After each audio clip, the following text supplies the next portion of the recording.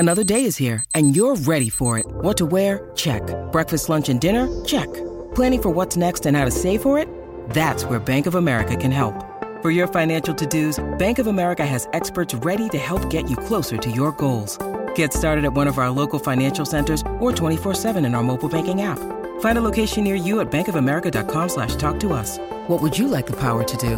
Mobile banking requires downloading the app and is only available for select devices. Message and data rates may apply. Bank of America N.A., member FDIC.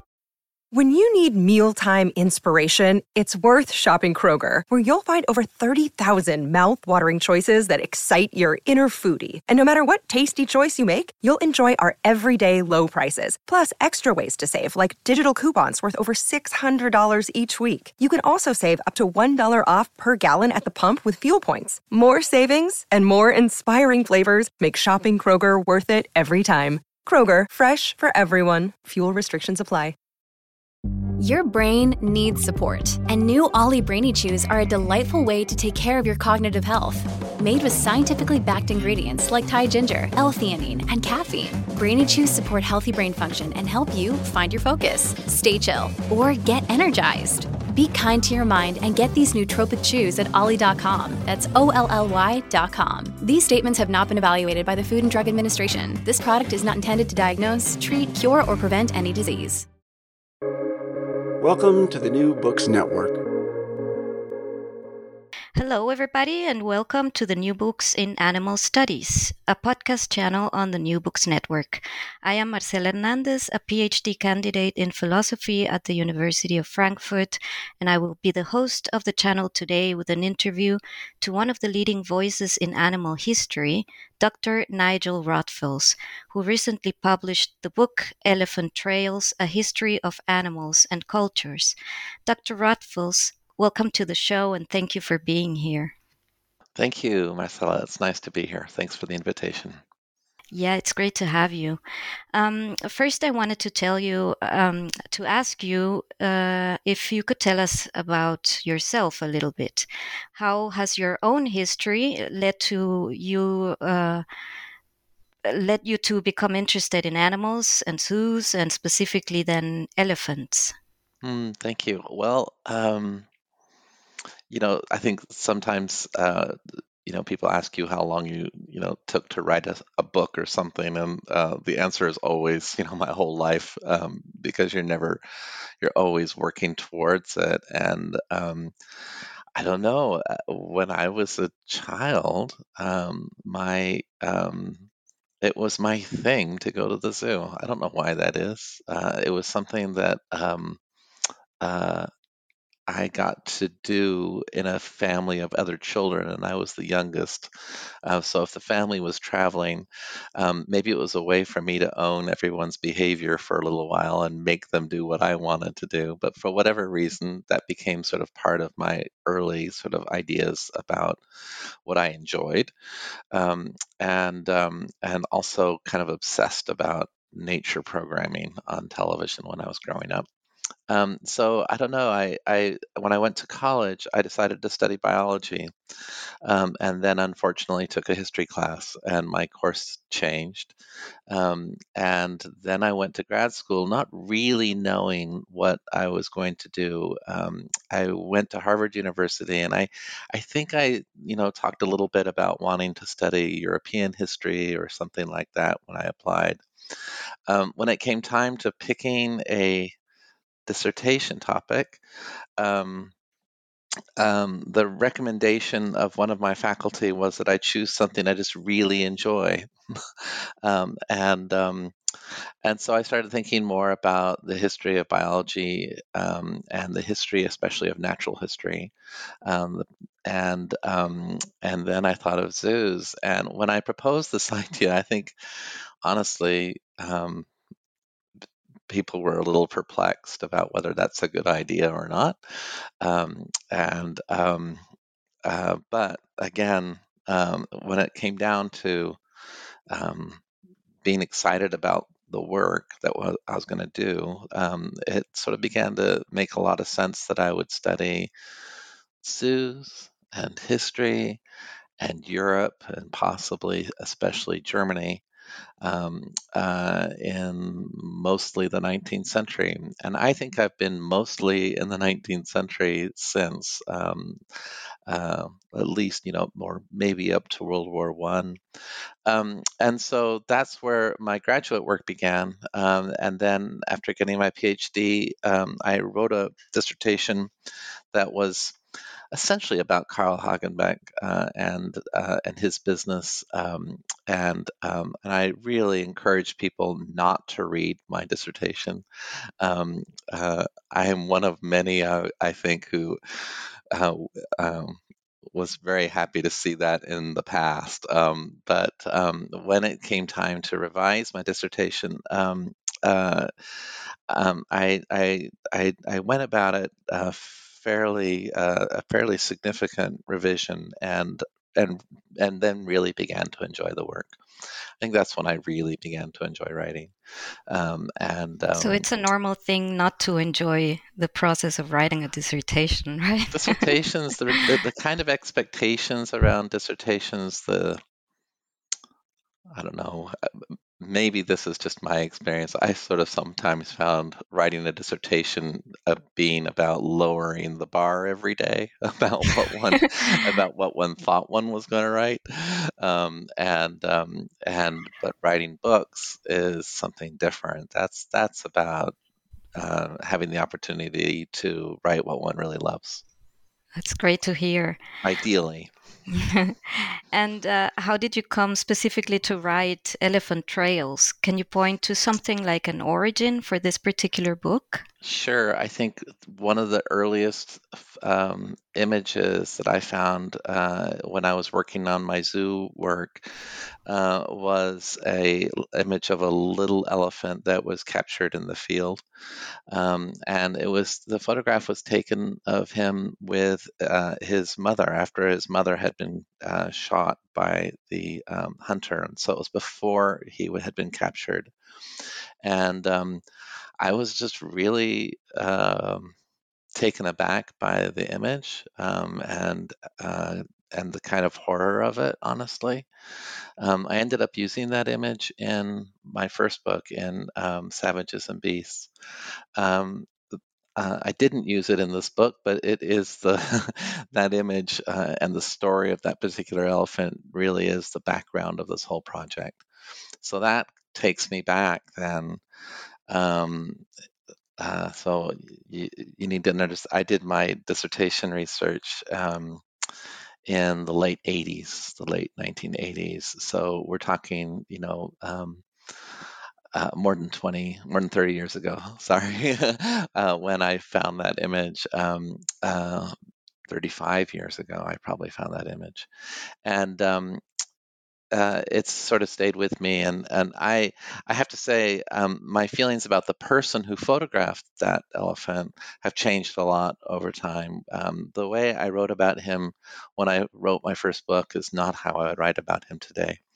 But that image stayed with me, and I thought I had sort of imagined it would be wonderful just to do kind of a biography of that elephant. And then when I settled on that concept, I realized that it was going to be a book that is in which that individual elephant's life is only a very, very tiny spot. I think it happened. I think I talk about it maybe just in a few pages in the introduction, but otherwise, but it's throughout. Yeah. Good. Well, you begin your book with a story that appears in the Urana, one of the canonical texts where the teachings of the Gautama Buddha were written. The Buddha is told that some wanderers of various sects came to the village and began discussing religious truths. This prompted him to tell the parable of the blind man and the elephant. Can you tell us this story and why you chose it, as I take it, as the basic premise of your book? Oh, thank you. I love these questions. Thanks, Marcella. It's a profound story. I think it's one of those stories that's been in um, that's with us in ways even if we don't know the story. It's a story about our ability to know things, especially very, very profound and complex things. And Right, so people probably know the story is that that this group of blind men put their hands on an elephant, and are asked what an elephant is, and each describes the elephant differently because each has seen, if you will, just a part of the elephant. And the Buddha says that the followers of the various sects are like these men. They each see a part of the truth, but because that's only what that part is the only part they see, they think they see the whole thing. And so, for me as an historian, I think what I wanted to write about, and the reason that the image is on the cover of the book, and as you're right, it's a theme that goes through the whole book, is that historically we are seen always only a small part of what an elephant is, and what we see has very much to do with our individual position. And so not just where we are with our hands on the elephant, but where we are historically, where we are culturally, and over time. So um, part two of the lesson of the blind man and the elephant, I believe, is that there is a way to imagine all those impressions of the elephant, of the truth, all those partial visions of truth as together constituting something closer to the whole truth. That we'll never know what an elephant is thinking, what an elephant really is. But I do believe that we are getting closer to a deeper understanding, and that's part of a kind of optimistic historical trajectory that I'm probably disinclined to mostly accept. But I also believe it's sort of true. I think we are, in fact, more aware of the lives and minds and thoughts of elephants, even though they're something that we'll never truly understand. We're closer than we have been in the past. Yeah, and we're probably still beginning to imagine certain things about animals in general and elephants specifically that we couldn't imagine before. So the image of the elephant is changing and can change, and it's not just what we see now, but what we could see in the future. I think that's I think interesting that's also in your book. absolutely right. Yeah, I think that's absolutely right. And I think um, I hope also that a lesson of the book is about humility and about our ability to understand history and understand ourselves, that it's always partial and incomplete, and our ability to understand elephants is always partial and incomplete, and that the worst things that have happened to elephants over time, I think, have happened because people thought they knew all about them. And so I think partly what I wanted to get to by the end of the book is for people to not think that they know everything there is to know about an elephant. Hmm. Once you think you know about something or someone, then you think you can dominate this person or thing. That's like the premise of colonial thought and practices. Well, I mean, that's partly why I guess I've always been attracted to the 19th century, and maybe a little bit what Jarius Grove refers to as the Eurocene, this sort of uh, this historically specific and particular confidence that Europeans felt they both knew what the world meant, and that gave them the confidence to decide what should happen with people and with lands and with animals all around the world. Yeah. Yeah. One of the ideas that have been most persistent in time and that remains as present as ever is that elephants are noble, that is, they're highly sensible, friendly to humans, even mystical in some reports, and also wise, that is, extraordinarily intelligent and possessing a sharp memory. And this idea has a long history, dating back even to a Sinbad story in Arabian Nights, and especially since the translation of this work in the 18th century, first to French and then to every major European language. But this idea contrasts clearly with another notion that was particularly common in written memoirs of hunters, animal traders, circus managers from the mid 18th century through the early 20th, namely that elephants are vicious monsters, the most abominable and feared living creature on earth. Can you tell us a little bit about the unfolding of these two competing narratives? Oh, thank you. Yes. So I think I hope that when people see that kind of contrast between the elephant as noble and peaceful and emotional, and the elephant as dangerous and deadly. Um, um, they will also see how those kinds of characterizations are rooted in human cultures and human moments in time, um, and are being deployed for certain kinds of reasons that are sort of connected to the philosophies of the moment, right? Um, I have written a little bit about something I call the enlightened elephant. This like how the elephant became kind of to some degree a kind of fascination for Enlightenment thought in the 18th century, and that's where partly this image of the elephant as particularly wise, judicious, thoughtful, um, also passionate, which is also within Enlightenment thought, really takes hold.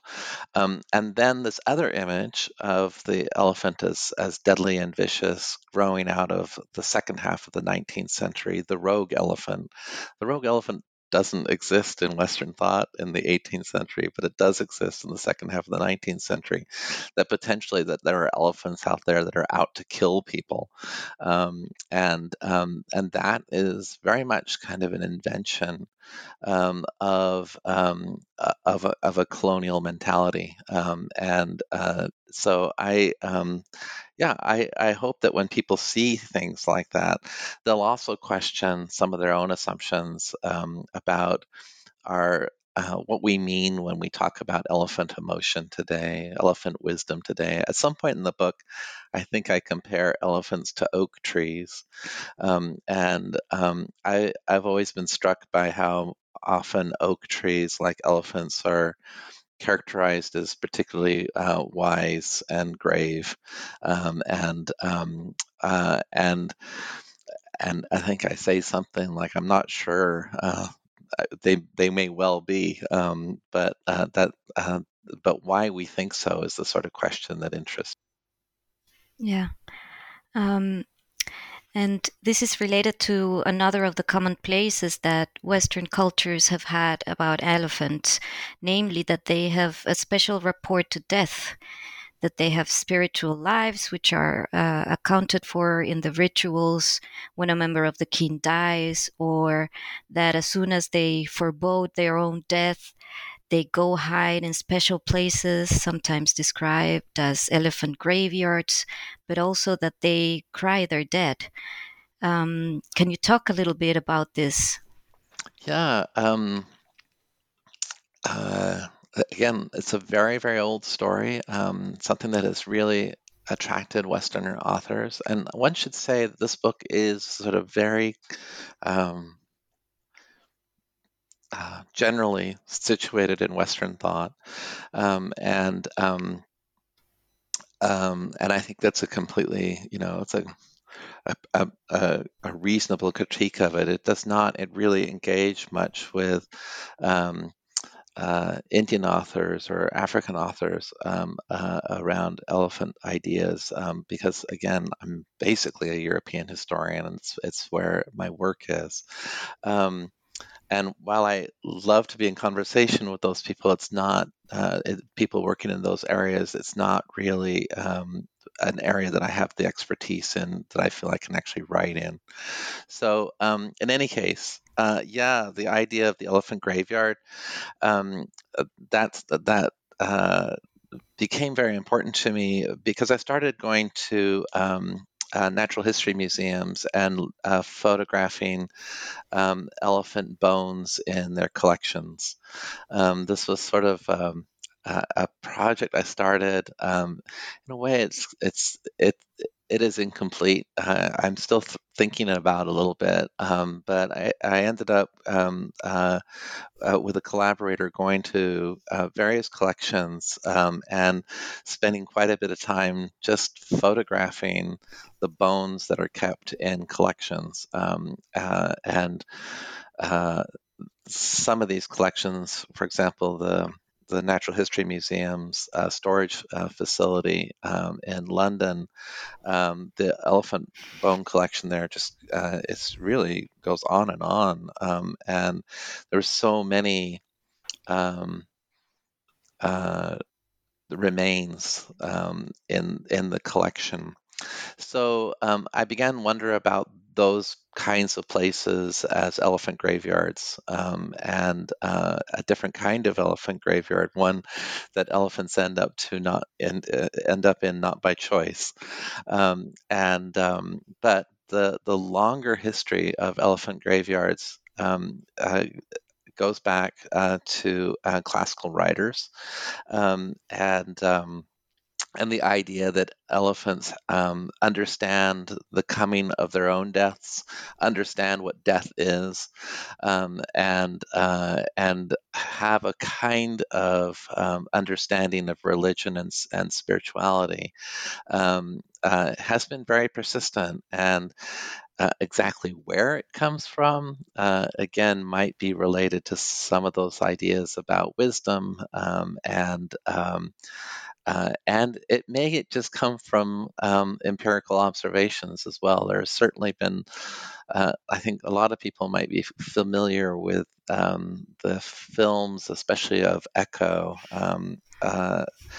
and others surrounding elephant mourning rituals that are sometimes described as elephant mourning rituals. So that is a sort of a strange little thread in the scientific literature that also really interested me. Ian Douglas Hamilton describes it. Joyce Poole describes it. Others have described elephants coming across the bones of deceased elephants and responding to them in ways that they feel are very different from how elephants respond to other kinds of bones and objects in the environment. I can say a couple of things from personal experience. I have definitely seen elephants suffering from grief, and I describe an elephant who was very important to me, who suffered deeply from the loss of a companion. But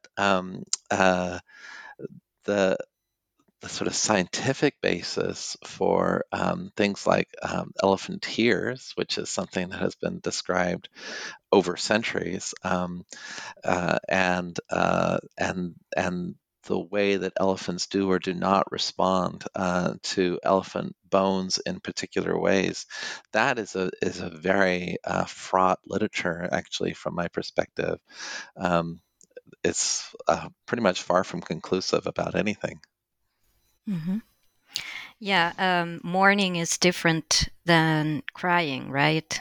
hmm And I liked that. I think what Jeffrey Mason and Susan McCarthy in their book When Elephants Weep said something like, you know, tears are not themselves grief. They're sort of they are an outcome of grief, and their interest is more in the possibility of grief.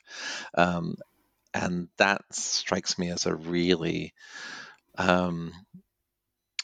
wise way to think about it in a way, right? It's like just because you know somebody who is not crying does not mean that they're not suffering. mhm. And you can also cry and not be suffering. Mhm. Yeah. Um, yeah, and I think this is one of the points where your thesis is made more explicit, that the Western mentalities try to see in something like an elephant things that they feel is important and interesting, and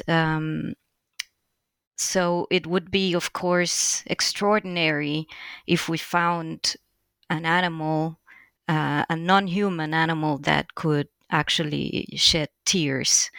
And I think this is one of the things. This is one of the reasons why it's been so persistent. This kind of myth of elephant tears. I think you're right. I think while you were talking, I was thinking a little bit about the mirror recognition test, right? That uh, elephants, it is argued, are one of the animals that are able to understand that they are looking at themselves in a mirror. Something I also discuss in the book.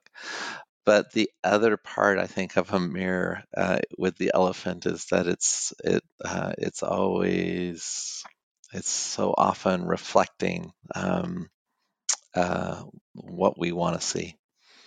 And I there's I because I've always visited zoos, and I listen to people visiting zoos, and I talk to keepers. Uh, you know, one of the archives of this book is conversations with keepers I've known over many years, and yeah, it's always striking to me how people think they see something happening, and then you ask someone else, and they're like, "Oh, that's not what that is. That's something completely different." Um, there's a story, and I won't name names, but there was a video I was sent once of some people playing guitar on the back of an elephant, um, on the backs of several elephants. They were on a sort of a forest adventure with elephants as a touristic thing, and they were playing guitars. And the video purported that the elephants were singing with the musicians, and the elephants were all squeaking like mad, and they sang more and more because they were having so much fun. And look, the elephants are singing with us. Well, the elephants were terrified. If you like present that video to people who work with elephants, they're like, "Oh my gosh, those elephants are freaking out," and they don't know what that sound is, and it's amazing. They're not just running away in fear. So that's this moment of you know uh, uh, misunderstanding. Yeah, and that's one of the points where critics, like the positions of critics and the positions of people that have worked closely with elephants, differ so greatly, right? Can you talk about these two opposing positions and how you develop them in your book? Well, um, people who've read work I've written before know that I can be quite critical of um, of zoos, but not necessarily in the ways that other people might be. For me, I sometimes struggle making sort of very generalized statements that, all zoos are bad or something like that. Um, the reason there are lots of reasons I do that, I suppose. One is, in the case of elephants, there are something like 300 elephants in captivity in the United States, um, and honestly, the quality of their lives is very different from place to place, and the one of the real measures of the quality of lives that they have has to do with the kind of social world. In my opinion, has to do with the social world that they have around them. That can include other elephants, and sometimes it will only include people, um, and um, and and I think I want to say that sometimes the quality of those relationships can be quite important and quite profound.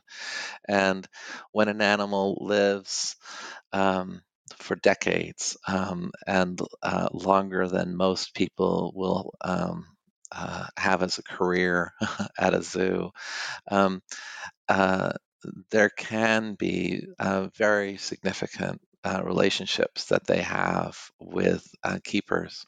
It's very difficult for me to characterize those people as evil or as sadistic or cruel or something like that when I know them and I know that they have devoted themselves in ways that I certainly couldn't, to taking care of another creature, their physical, emotional needs.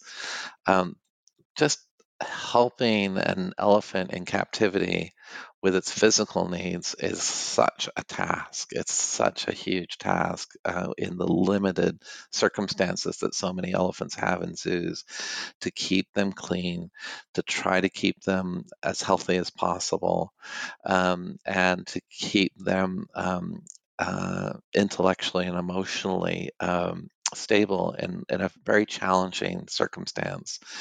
Um, and the success is uneven, one has to say, but the effort that I have seen over decades of people trying their best themselves in challenging circumstances um, uh, makes me admire them, because I wrote a book a few years ago with a colleague, Dick Blau, who's a photographer and filmmaker, and it was called Elephant House, and it was the result of us visiting an elephant collection at the Oregon Zoo in Portland, Oregon, over the course of several years, and spending time with the keepers and spending time with the elephants. And I I mean, I have to say the project started a little bit as a kind of a humorous comment to my friend Dick. I said something like, "Have you ever thought of shooting an elephant?" Which is a reference to the George Orwell story, but he's a photographer, and he didn't know the story, so I gave him the story, and the more we talked about it, the more excited he got about the idea of photographing an elephant. Actually, photographing an elephant poses all kinds of logistical problems. They don't fit very well in a camera, and so what tends to happen when people start photographing elephants is that they tend to sort of zoom in very close to skin or to eyes or other parts of bodies, and really sort of get excited about the formal characteristics or the formal elements of a body. And so it took quite a while for his work to develop in that context as well as mine, watching him work, and then working with the keepers and getting to know them better. So it was a kind of a fascinating experience for me. But that's a place that has had a great deal of criticism over the years, and And so, one has to, when you engage in work like that, it was kind of fully knowing that this is a politically charged issue. Hmm. Um, I would like to go back to the subject of images a little bit later, but I would first like you to tell us, from all the stories that kind of configure this one history that you are proposing, stories of Gunda, of Alice, of Ned, of that later became Tusco, of Lily. Is there one story that is closest to you that you would like to tell us about? Oh, gosh. Um, when I was doing the index, I think I counted 45 elephants named in the book, and many more not named. I think the book is dedicated, let me just open it, to a list of elephants. It says, in memory of Gunda, Alice, Josephine, Ned, Mina, Packy, Lily, and many more, with and without names. That's a pretty good list of elephants who really impacted this project. And interesting omission in this list is the elephant who started the project. And but of these, um, oh gosh, I think I would have to say, if I were to pick one, it might be Packy. Um, and Packy maybe only appears on 1 or 2 pages of the book. Yeah, because I don't even remember her. Yeah, he's not, but Packy's a special one. Uh, Packy was born in April 1962, um, and I was born in 1962 in July. And when I was a child, I remembered reading in sort of children's nature magazines about this elephant that had been born in the United States. When Packy was born, he was the first elephant born in the United States in decades, I think over 40 years. It's not that elephants, are particularly difficult to. I mean, it's not. I should say it's not that people have been trying to have elephant babies during that period because it was just honestly much simpler to import them from wherever you want. And there weren't that many male elephants in captivity because of challenges that male elephants in particular have in captivity. But anyway, I remembered Packy when I was from my, reading about Packy from when I was a kid. When I eventually met Packy, um, we were in our 50s, uh, and Packy had one could see parts of Packy's history literally on his body, and in you know, and he was a very big elephant. I hadn't been around many male elephants before. Packy was a male Asian elephant, and he was probably the tallest elephant in North America when he was alive. And at times, he was probably in the sort of 12 to 14,000 pound range. He was a very big elephant, but not a. I've seen more massive elephants since meeting him, but I've never met one taller.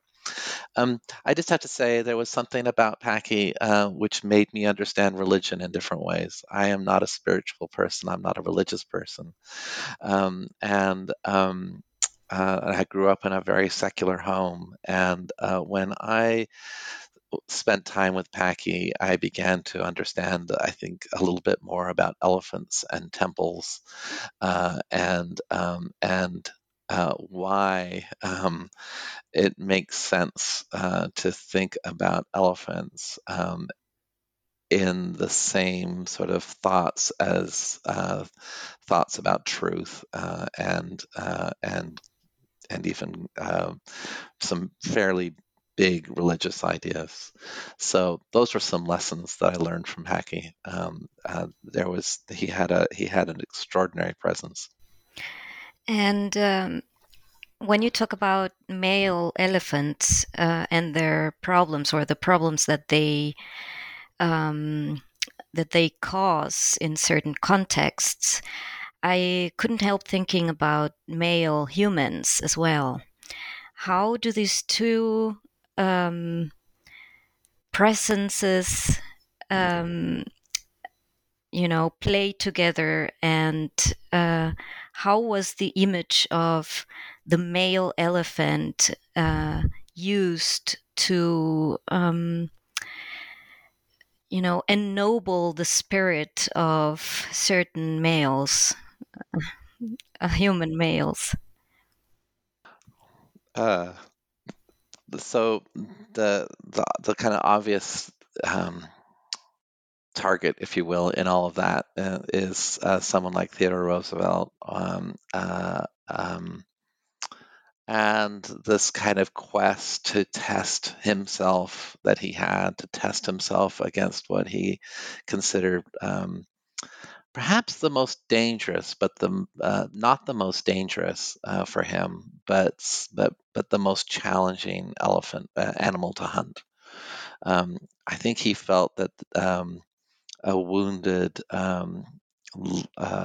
large cat could be much more dangerous than an elephant, than a wounded elephant. However, certainly his goal of hunting elephants was in part about testing his manhood against what he considered a kind of ultimate challenge.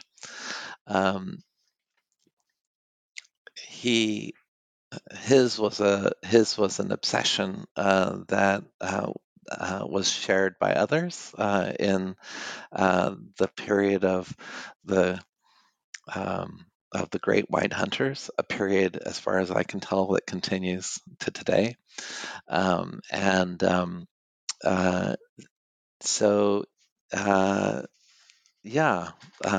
Being able to successfully pursue and kill with, in his case, a very large gun, an elephant, was a way of, I think, of clarifying for himself his part of the meaning of his existence. And this is not an intellectual or emotional register that makes a great deal of sense to me.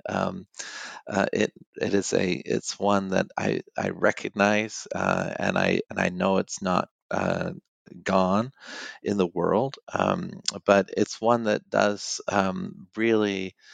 I think it's had a kind of profound effect on the planet. And so it's certainly one that I wanted to engage in. This book has a kind of melancholy tone all the way through, and I think I sort of felt a little bad about it at the end. We're kind of used to there being something that lifts us up in nature documentaries. They've sort of dealt with that problem.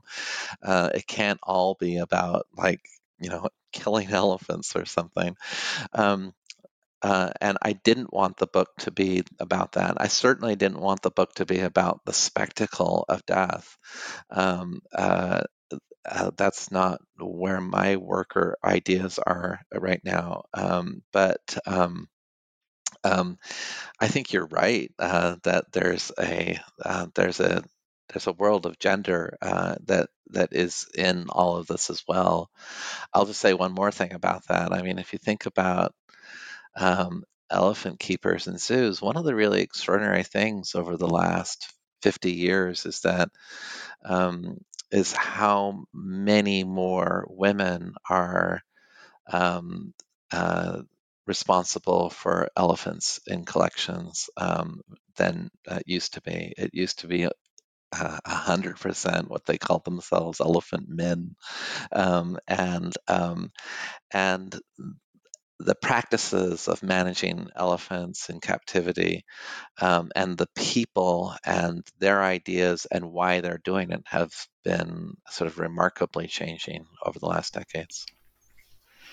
Yeah, that's also clear with some images of elephants, for example, with children and with women, right? Like this image with Helen Keller and how she described Alice, I think the elephant as the kindliest of creatures, and how there's also like a different take on not only this gendered um, conception of elephants, but also how they have been used in imagery and publicity, etc. Yeah. Well, that picture of Alice with Helen Keller is just fantastic. Um, I'm happy to say that was one I proposed for the cover. I was like, I mean, this is such an amazing picture. Um, again, because because she was blind, and she's touching this elephant, and I actually truly believe that the photograph was partially arranged because of the story of the blind man and the elephant. Um, but it becomes much more in her hands and in her discussion of her day at the zoo, the Bronx Zoo. And so yeah, I that photograph. Obviously, there's a long tradition of us by this I mean not me personally, but of people who've visited zoos and other kinds of collections over the last couple of centuries of putting their children on the backs of elephants. One of the most sort of strangely improbable things, if you think about it, it's like, I mean, if it's bad enough to stick your kid on the back of a horse, sticking them on the back of an elephant, you just kind of have to wonder who thought this was a good idea. Um, I have an acquaintance who I met once. We had been corresponding, and we arranged to meet at a cafe in London when I happened to be in England, and he brought with him these huge um, photo albums, and one was just of himself as a child on the backs of all these elephants because he was just obsessed by them, and he was also obsessed with the whole kind of imagery around children riding elephants, and it was just extraordinary day of talking about his life, but yeah. You know, one of the elephants in the book, Gunda, was brought really to be a ride elephant, and there's a photograph of Gunda in the book with children on his back, and in front of Lake Agassiz at the Bronx Zoo. Just a fantastic picture, and one that you can pick up today. They were produced in so many copies at the time, and yeah, so I wanted to talk about that and do, and I think that the how that kind of image is also related to certain kinds of children's stories we have about elephants. I mean, obviously Babar, but also even Horton and a few other elephants who have been part of are the way children have. So many children have been raised to think about elephants is something that I definitely wanted to talk about. was glad that Babar made an appearance in the book. And I didn't know, in so many cases in writing this, who or what was going to end up in it. I think one of the strange things about this book for me is that I've been writing and thinking about elephants for 20 years. And so when I wrote this, I literally just started on page 1 and wrote to the end, and I didn't know which stories would actually end up in it as I wrote it. Mm-hmm. I think there's a fascination, kind of an inherent fascination that people have with elephants, partly because they're the character, like the imaginal character of elephants, the way that they have this monumental presence, and that, as you say, they're so difficult to frame in a camera. I think this is part of the kind of aura that they transmit of power and just size and weight, and the fact that they have been used as writing devices, right? That children have been on and are being placed on their backs. It's precisely because of this, the image power of that is like really, really striking. I think I say somewhere in here that we may be hardwired in our brains to pause when we see an elephant. There's the fact that proboscideans are on the walls of prehistoric caves and in rock art in Asia and Africa, and ubiquitous in the internet might be a clue that we can't not look at elephants and wonder. Yeah, and be amazed. That's right. I thought one of the most complicated narratives of your book, that's also part of our most present ideas about elephants today, is the fact that some hunters were also conservationists, and they talked about the possibility of extinction. Can you just briefly talk about this? Sure. I live in the Midwest. We don't have a lot of elephants that are wild here, but we are on a flyway for waterfowl. It's hard not to notice in Wisconsin, where I live, the connections between conservation and hunting. That so many of the lands that have been preserved and that make the lives of ducks possible in a sort of shrinking environment have been set aside by hunters, and that history also plays out with elephants. It's undeniably the case that some of the strongest proponents of establishing parks very much after a model of land control and management based on certain kinds of European models, but the establishment of these parks in Africa and other places that were partly set aside to protect elephants were pushed strongly by hunters who were not necessarily market hunters and were not necessarily ivory hunters, but were sort of typically sport hunters or scientific collectors. So one has to somehow acknowledge the connections between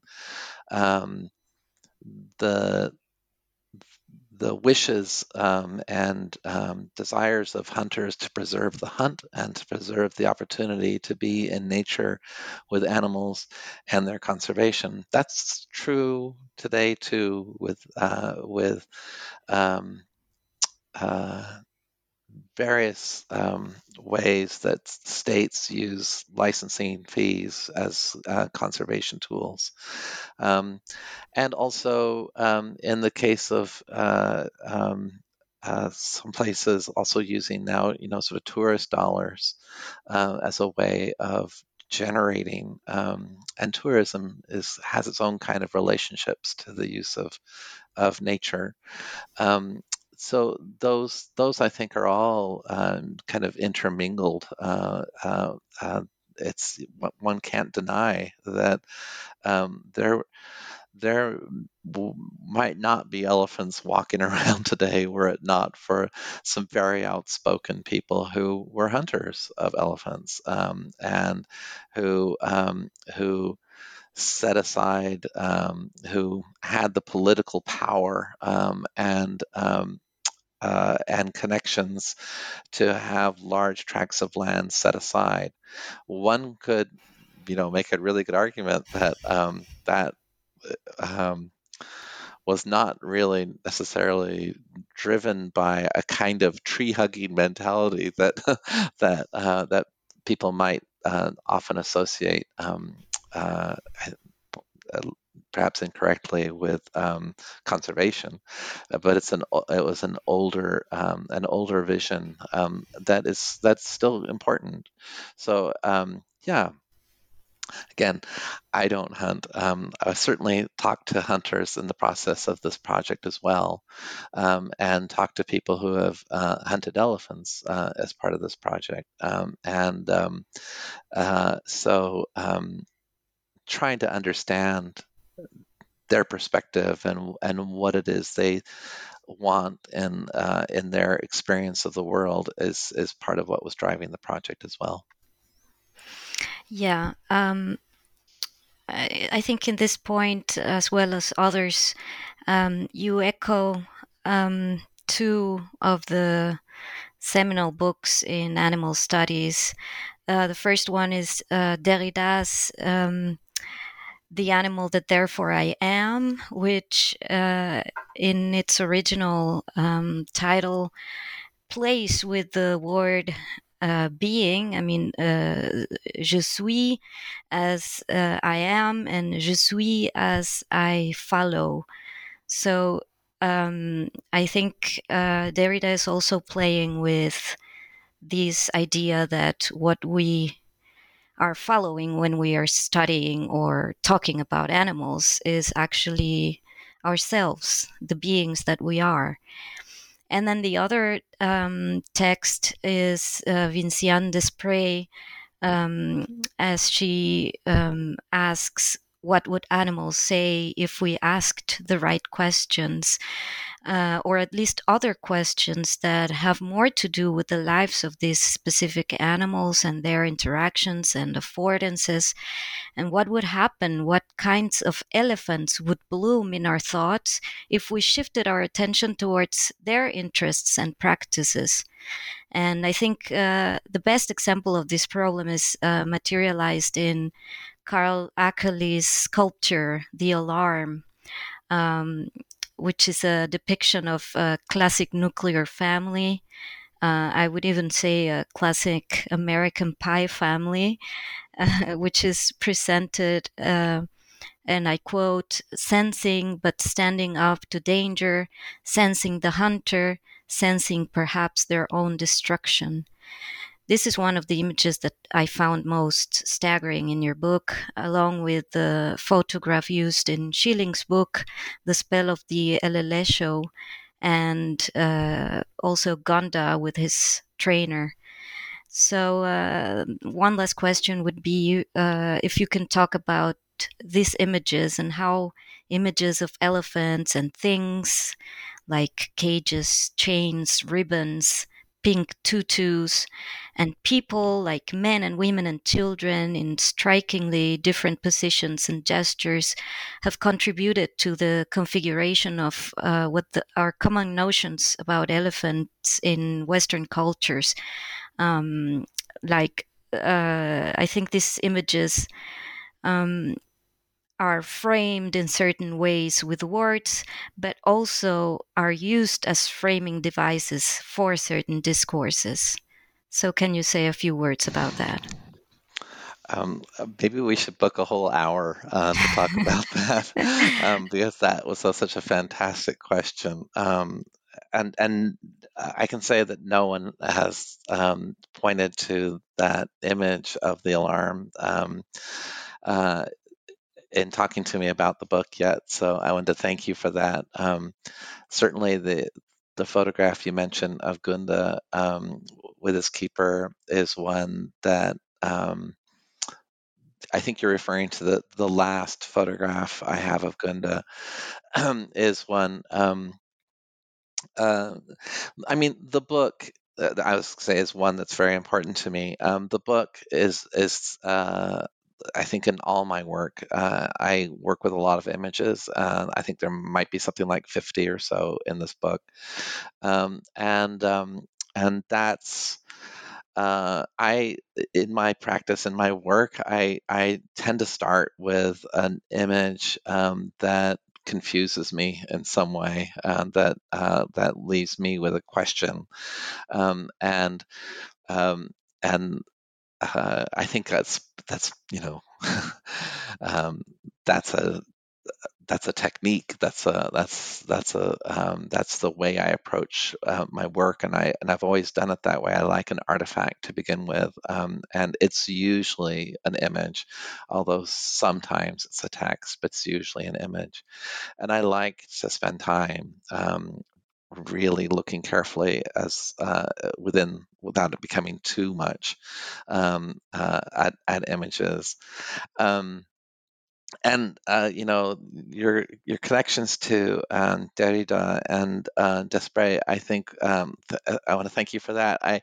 This is as a writer, I don't talk about other people writing in my field. There are references to people in my notes, but they're not in the text, and it's just I like to write to an audience that doesn't know the literature, but I want people who know the literature to read the book and go, oh, well, there's that connection and there's that connection, because they're in my mind. I just don't want to make them explicit. And going back to our beginning of our discussion, I mean, when we were talking a little bit before this, we were talking about dissertations and books, and that's one of the joys of writing a book versus a dissertation, right? As in a dissertation, you have to make all that explicit, and in a book, you don't have to if that's not the work you want to do. So I know we don't have much time, but I'll just say. I think the images are absolutely central to this whole book and the whole project. I wanted the images to be a kind of an album. An album is such a wrong concept. It's because that's a kind of collecting and a kind of owning and a kind of personal memoir, which I don't really want the book to be. But it is a personal book, and these pictures, the photographs, really do matter to me. And if you write about elephants, your options are endless for images, and to be able to select the ones that are meaningful to you is part of the pleasure. So I'll leave it there. Well, Nigel, I think we have taken a lot of your time, so I will just ask you, what are you working on now? Butterflies. Oh, slightly different. Or not. It's turning out that I will be writing about some of the most charismatic butterflies that have ever existed. So maybe it's the same story, but it's a book about. It's a book project, and I started it about 15 years ago. It's just been kind of maybe just floating around as I've been working on this one, and now I'm turning to it properly. Yeah, it's about butterflies and the late 19th century and colonial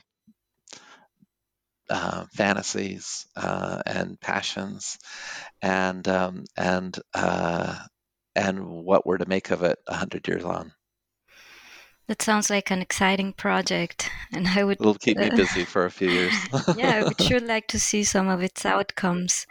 I really want to thank you for being on the show today. I really enjoyed it.